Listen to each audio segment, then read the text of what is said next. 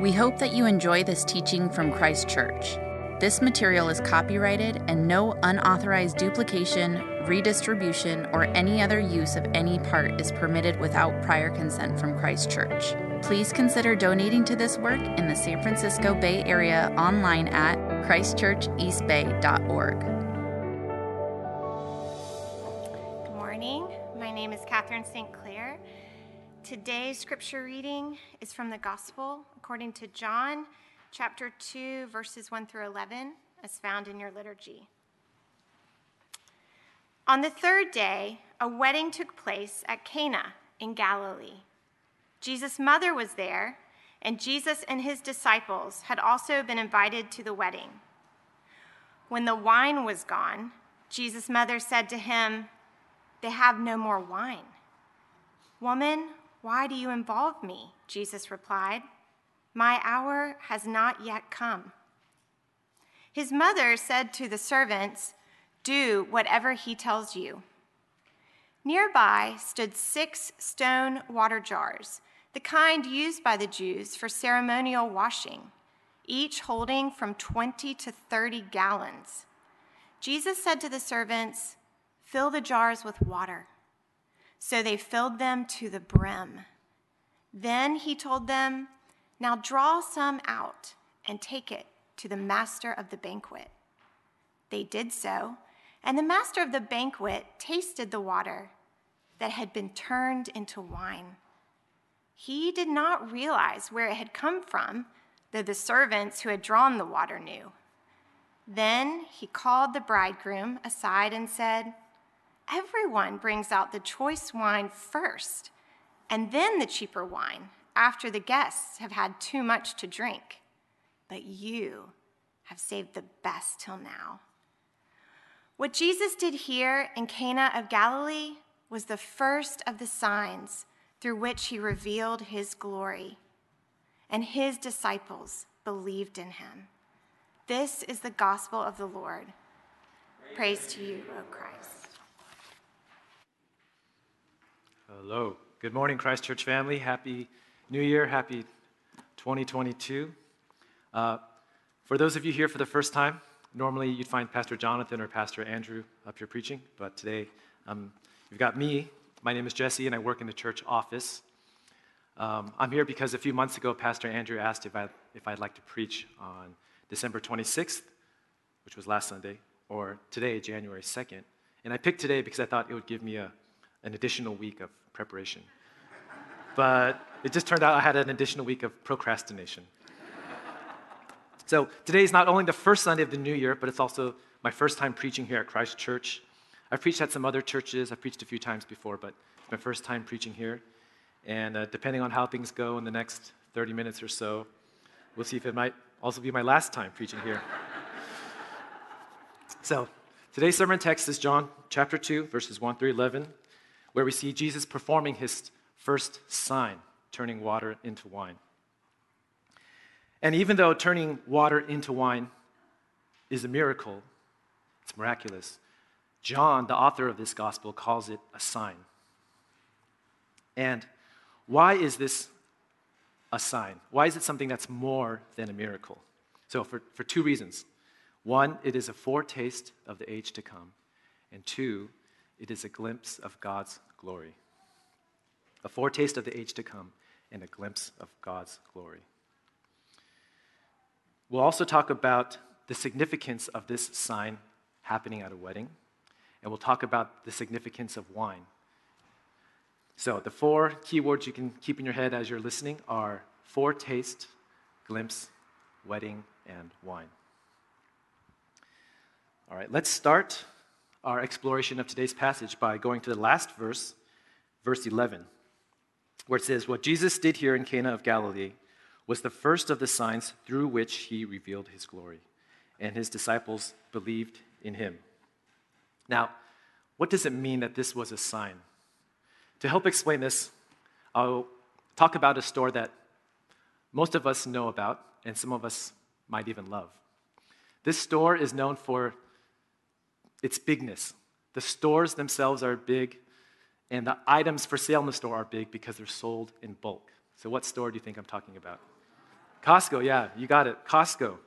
Costco is known for being big, right?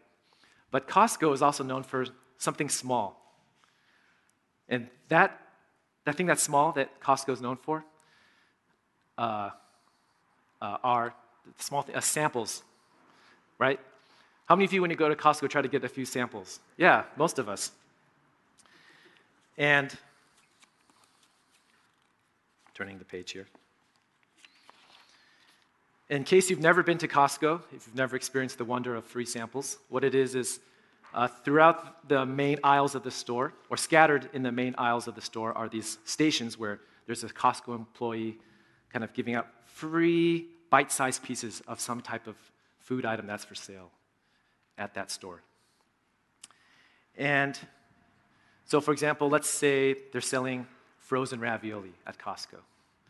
So if there's a sample of this ravioli, there'll be an employee who's heating up the ravioli and then kind of apportioning it out into little bite-sized pieces. Now, you might be wondering, what does ravioli have to do with the Bible? Well, I'm going to ask you a question, which is, what is the purpose of a sample of ravioli? What is the purpose of a sample? The purpose of a sample is to give you a taste of the larger item and to point you towards it, right? A sample is supposed to give you a taste of the item and point you towards it. The same for a sign. Another example of a sign is if you drove here today and you took the freeway, you might have seen a sign on the freeway that says University Avenue or Telegraph Avenue, right? And that sign is not the road in itself, right? The sign that says University Avenue isn't University Avenue. It's meant to point you towards it. So, in the same way, in the Bible, when we see something that Jesus has done, called a sign, it's supposed to give us a taste of something larger and to point us toward a larger reality. Also, if you look at verse 11, it says, the first of the signs. The first of the signs. What's kind of interesting is that the Greek word that we translate here as first, it's the Greek word arche, which can also be translated as beginning. So you could also translate this as the beginning of the signs. And the word arche is a pretty important word in the Bible. At the opening of the Gospel of John, at the opening of the Greek translation of the book of Genesis, how do those two books begin? They begin the same way, right? In the beginning. And in Greek, that term is en arche. So by calling this the beginning of the signs, we have kind of a connection that connects us to creation, that kind of lets us see that it's a hint that Jesus is the creator God. Jesus is God. The same God who created at the beginning, the same God who is pre-existent and eternal. Now, the miracle itself, the sign, turning water into wine, also connects us to God's creation in Genesis 1, where God creates the universe out of nothing. And this doctrine of God creating out of nothing has a Latin phrase, has a Latin name for it. Does anyone know it? Yeah, some of you are nodding. Yeah, creatio ex nihilo. Pardon my pronunciation. But I think it's pronounced creatio ex nihilo, which means creation out of nothing or creation from nothing. And there's an aspect of that to this miracle that Jesus does here, turning water into wine. What I mean is that some of the key and necessary ingredients that make wine are simply not present in water. Or to look at it from another perspective, let's think about healing, right? We know Jesus healed people. With the human body, we know that if we give the body enough time, it kind of can naturally heal from many injuries. Not all of them, but the human body can heal. Or if you have a broken bone, right? I've actually had a fractured middle finger before from a motorcycle accident. And I know that if you just kind of put things back and give it enough time, the bone will heal. The human body can heal itself.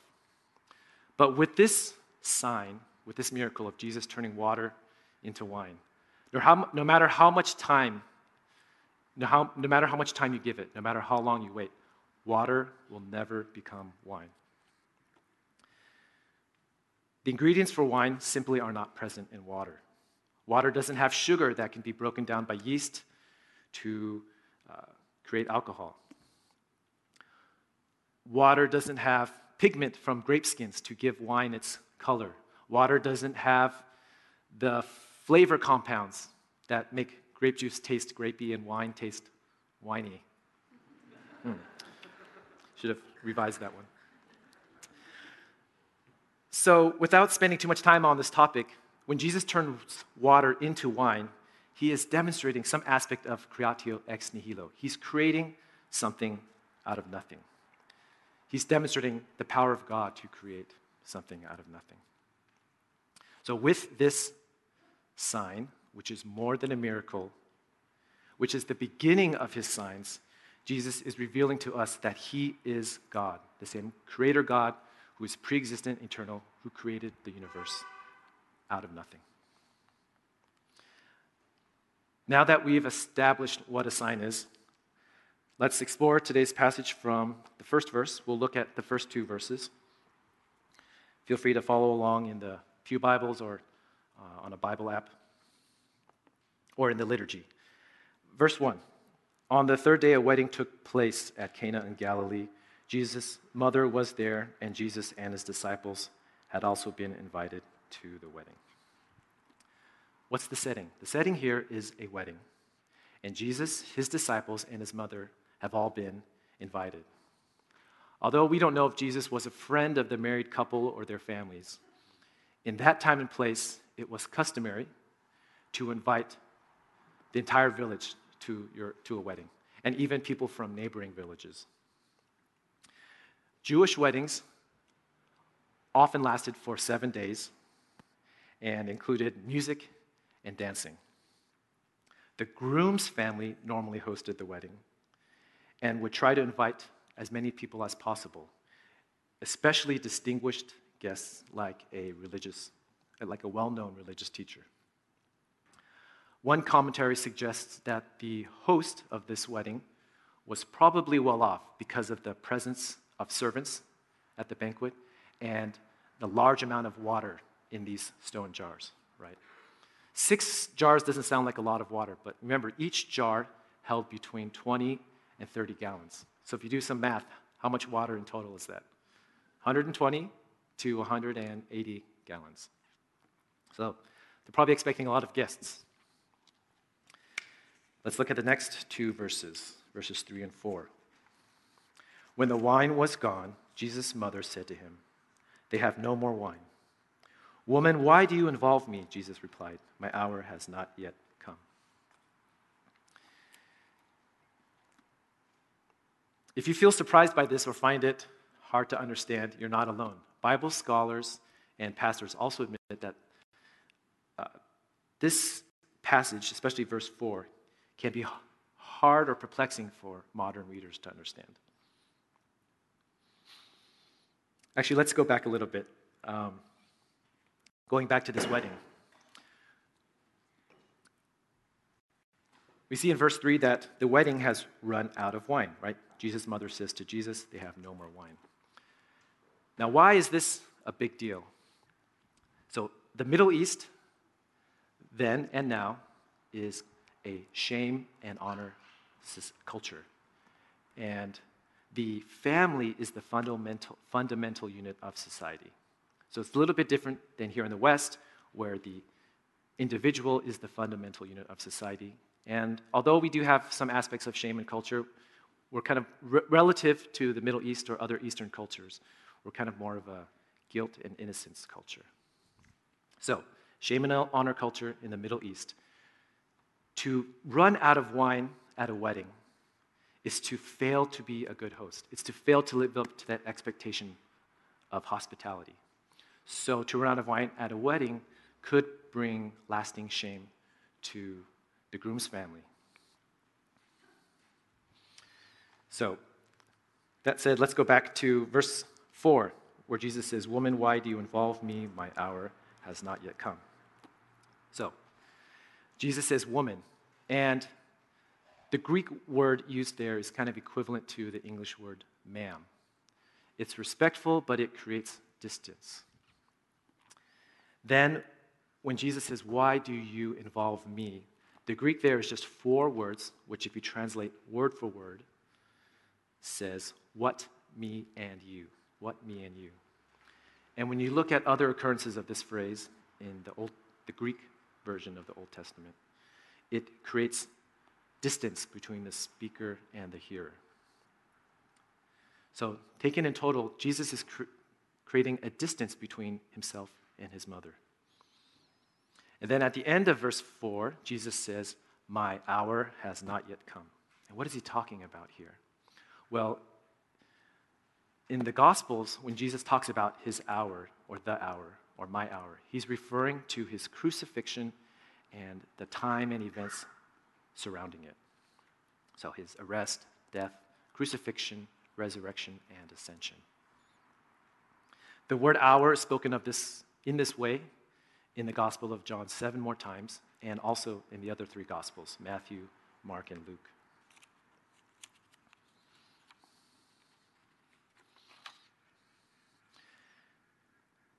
So when Jesus says to his mother, "My hour has not yet come," he is telling her that his primary task, his primary mission on earth has not yet arrived. All the signs and miracles that he's done, those are important, but what is most important for us, for humanity, to be saved, what is most important for our relationship with God to be restored, was 1, Jesus' death on the cross, as sinless and fully God and fully human. 2, his resurrection, and 3, his ascension.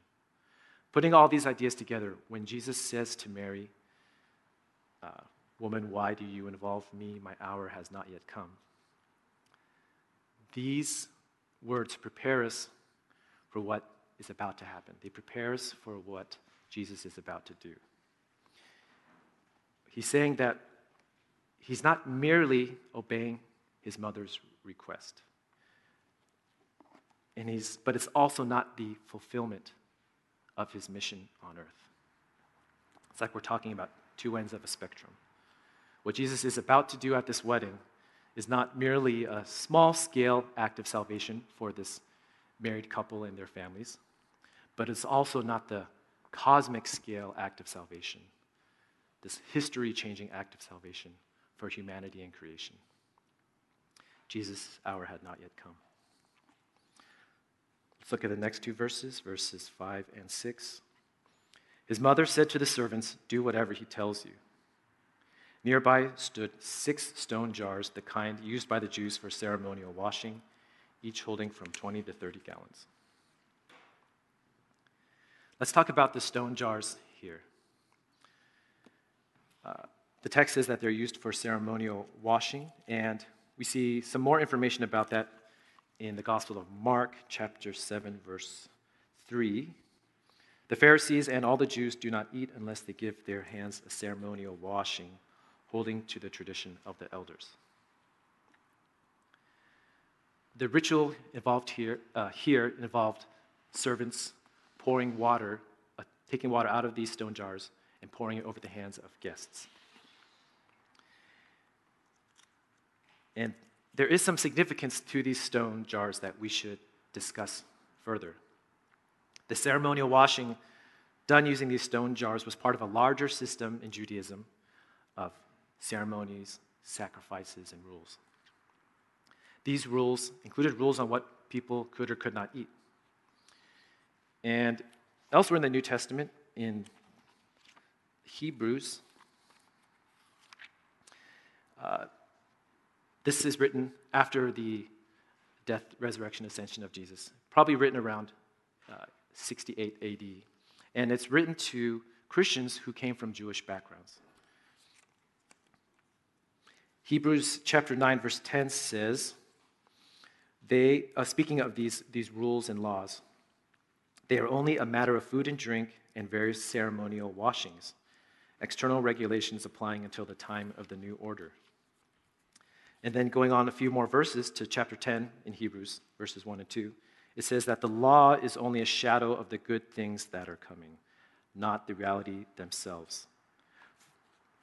For this reason, it can never, by the same sacrifices repeated endlessly year after year, make perfect those who draw near to worship. Otherwise, would they not have stopped being offered? For the worshipers would have been cleansed once for all and would no longer have felt guilty for their sins.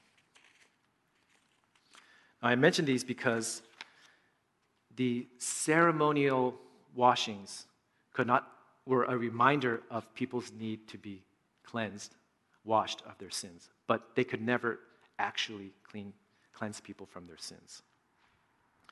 That required a Savior.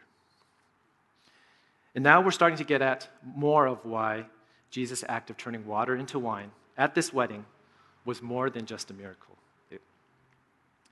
It gave the people at the wedding and gives us today a glimpse of who Jesus is and what he came to do. It shows us that Jesus is the promised Messiah who would fulfill Old Testament law and prophecy and give humanity true and lasting cleansing from sin. And that he would usher in the promised age to come, when good wine would be abundant, when evil would be no more, and when God would be fully among his people. And we'll talk more about this later. Let's look at verses 7 through 9 in today's passage, but we'll start again at verse 6. Nearby stood 6 stone jars, the kind used by the Jews for ceremonial washing, each holding from 20 to 30 gallons. Verse 7, Jesus said to the servants, "Fill the jars with water." So they filled them to the brim. Then he told them, "Now draw some out and take it to the master of the banquet." They did so, and the master of the banquet tasted the water that had been turned into wine. We'll stop there. All right, let's do some math there. Let's do some math here.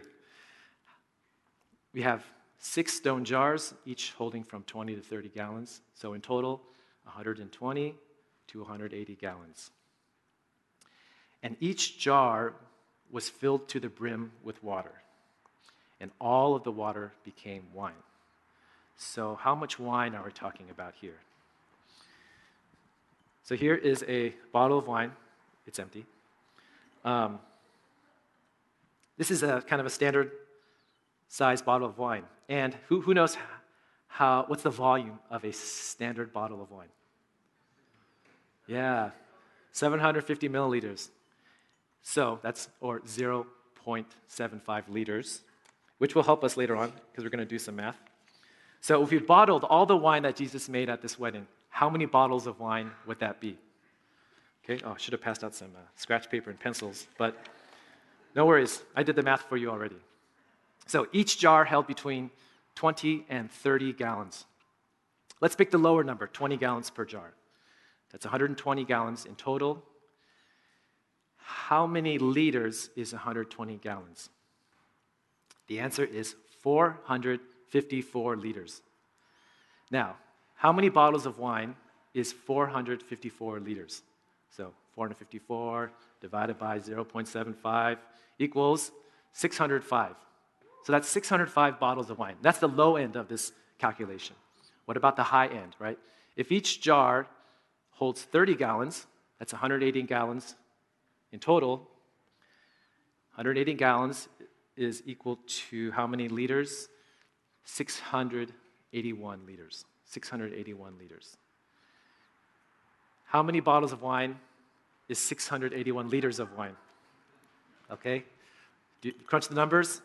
908 bottles of wine. So on the high end, Jesus created 908 bottles of wine. I mean, imagine what that would look like if we saw that, 900 bottles of wine. So I think this little math exercise helps us kind of sense how much wine Jesus produced. It was exceedingly abundant.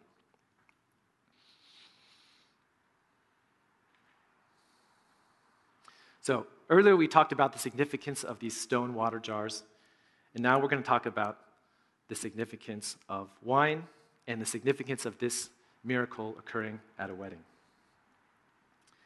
And when we consider all the meaning behind these things, we'll see that truly this was more than a miracle.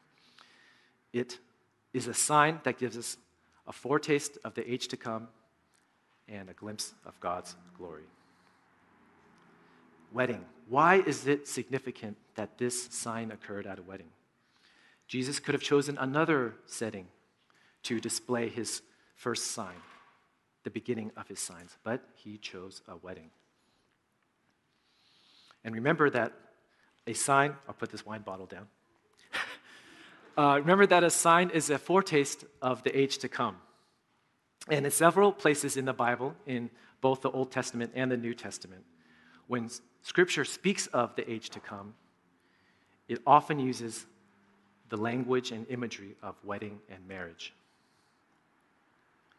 For example, in the Old Testament, in the book of Hosea, God commands the prophet Hosea to marry a woman that the text describes as a, quote, promiscuous woman, unquote, so that their relationship, Hosea's and his wife's relationship, would be a visible illustration of how Israel was unfaithful to God, and yet, despite Israel's unfaithfulness, God would be faithful and loving. God would reconcile his people to himself and restore them and be with them forever. Also in the Old Testament, in the book of Isaiah, we find more wedding and marriage-related language and imagery. Okay, if you go to Isaiah 54, verses 5 through 6, Isaiah 54, verses 5 through 6, it says, "For your Maker is your husband, the Lord Almighty is his name. The Holy One of Israel is your Redeemer. He is called the God of all the earth. The Lord will call you back as if you were a wife deserted and distressed in spirit." And then a few chapters later, in Isaiah 62, verse 5, it says, "As a young man marries a young woman, so will your builder marry you. As a bridegroom rejoices over his bride, so will your God rejoice over you." And moreover, in the Gospels, we see Jesus identified as the groom. In John chapter 3, John the Baptist refers to Jesus as the bridegroom, and John the Baptist refers to himself as a friend of the bridegroom. In Mark chapter 2, Jesus refers to himself kind of in an indirect way, that he is the bridegroom. And we see from these verses throughout the Bible that God has promised that there will be a time in the future when God will fully be with his people as a groom is with his bride. And we see that Jesus is the groom who has inaugurated this restoration of relationship. Now, let's talk about the significance of wine. Why is it important that Jesus' first sign involves wine? First, let's look at what kind of wine Jesus created. John chapter 2, verse 9. "The master of the banquet tasted the water that had been turned into wine. He did not realize where it had come from, though the servants who had drawn the water knew. Then he called the bridegroom aside and said, 'Everyone brings out the choice wine first, and then the cheaper wine after the guests have had too much to drink. But you have saved the best till now.'"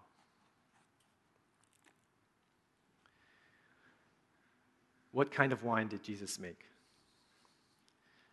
So, we know that this was a big wedding, it was a big event, and they even had a master of the banquet, a professional in food and drink. And when he tastes this wine, he calls it the best. Right? He mentions that everyone brings out the choice wine first, and then the cheaper wine after the guests have had too much to drink. But you have saved the best till now. The words in our English translation, choice and best, here in this verse, are actually both the same word in Greek, kalos. And kalos is where we get the name Callista. Kalos, so I looked up this word in a Greek lexicon, and it says that the word kalos was, quote, "applied by the Greeks to everything so distinguished in form excellence, goodness, usefulness as to be pleasing. Hence, according to the context, equivalent to beautiful, handsome, excellent, eminent, choice, surpassing, precious, useful, suitable, commendable, admirable, unquote. So the wine that Jesus has made in exceeding abundance is really, really good wine. It's beautiful, excellent, admirable. Now, more about wine. In general, what makes good wine even better? Time, age, right?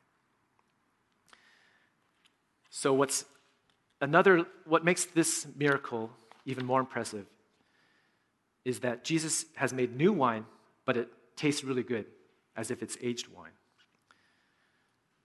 He's made 900 bottles of wine that somehow paradoxically is both new and aged. Now, to a Jewish person of that time and place who was familiar with Scripture, when you talk about wine that's new and aged, very, very good, and in exceeding abundance, what would that person think of? They would have remembered Old Testament scriptures that talked about this kind of wine.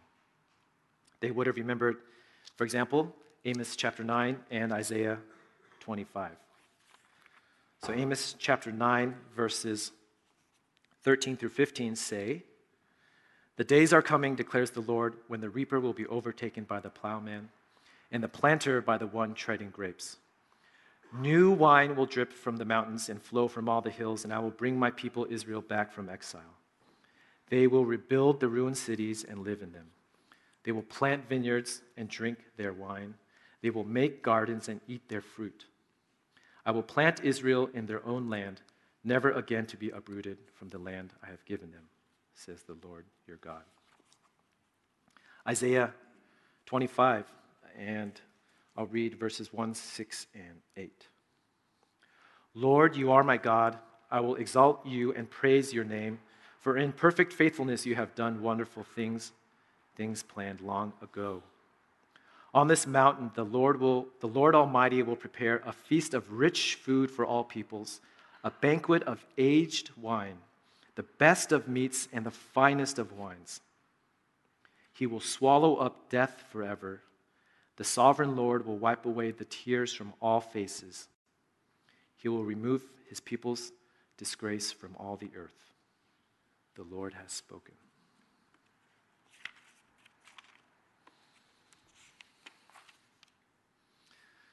So let's look at the language in those two passages. Amos 9 says, "The days are coming." So we know that this is referring to sometime in the future. Then we see language such as never again to be uprooted. The sovereign Lord will wipe away all the tears from all faces, and the Lord will swallow up death forever. And today, when we think of a time that has those three characteristics,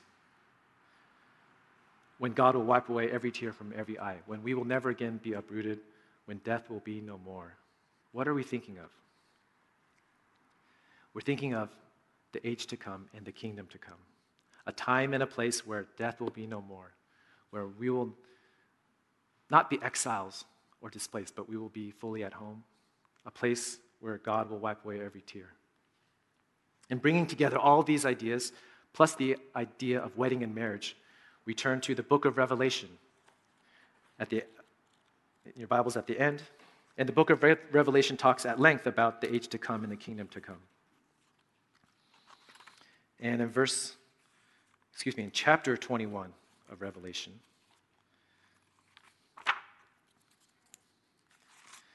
let me turn there. It says, Revelation 21, "Then I saw a new heaven and a new earth, for the first heaven and the first earth had passed away, and there was no longer any sea. I saw the holy city, the new Jerusalem, coming down out of heaven from God, prepared as a bride beautifully dressed for her husband. And I heard a loud voice from the throne saying, 'Look, God's dwelling place is now among the people, and he will dwell with them. They will be his people, and God himself will be with them and be their God. He will wipe away every tear from their eyes. There will be no more death or mourning or crying or pain, for the old order of things has passed away. Today we've looked at this short passage from the Bible, from John chapter 2. But hopefully we've seen how full of meaning it is, how dense and rich with significance it is. What Jesus did there was more than a miracle. It was a sign. It gives us a glimpse of God's glory. It gives us a foretaste of the age to come.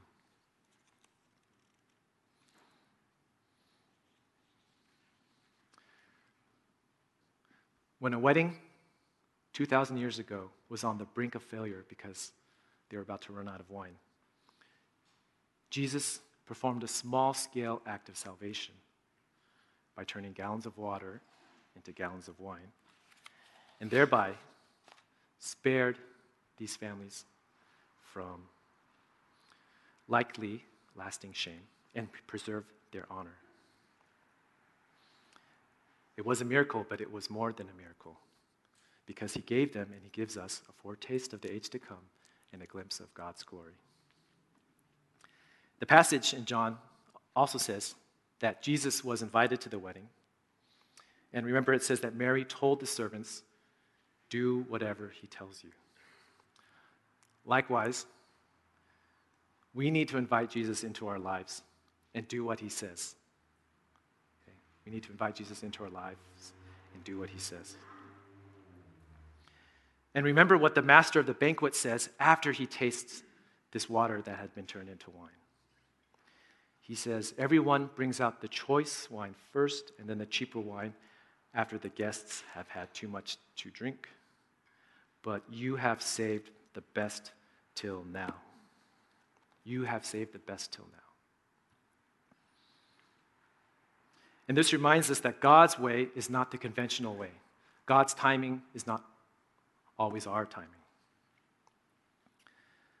God's ways are unexpected and sometimes contrary to the ways of the world.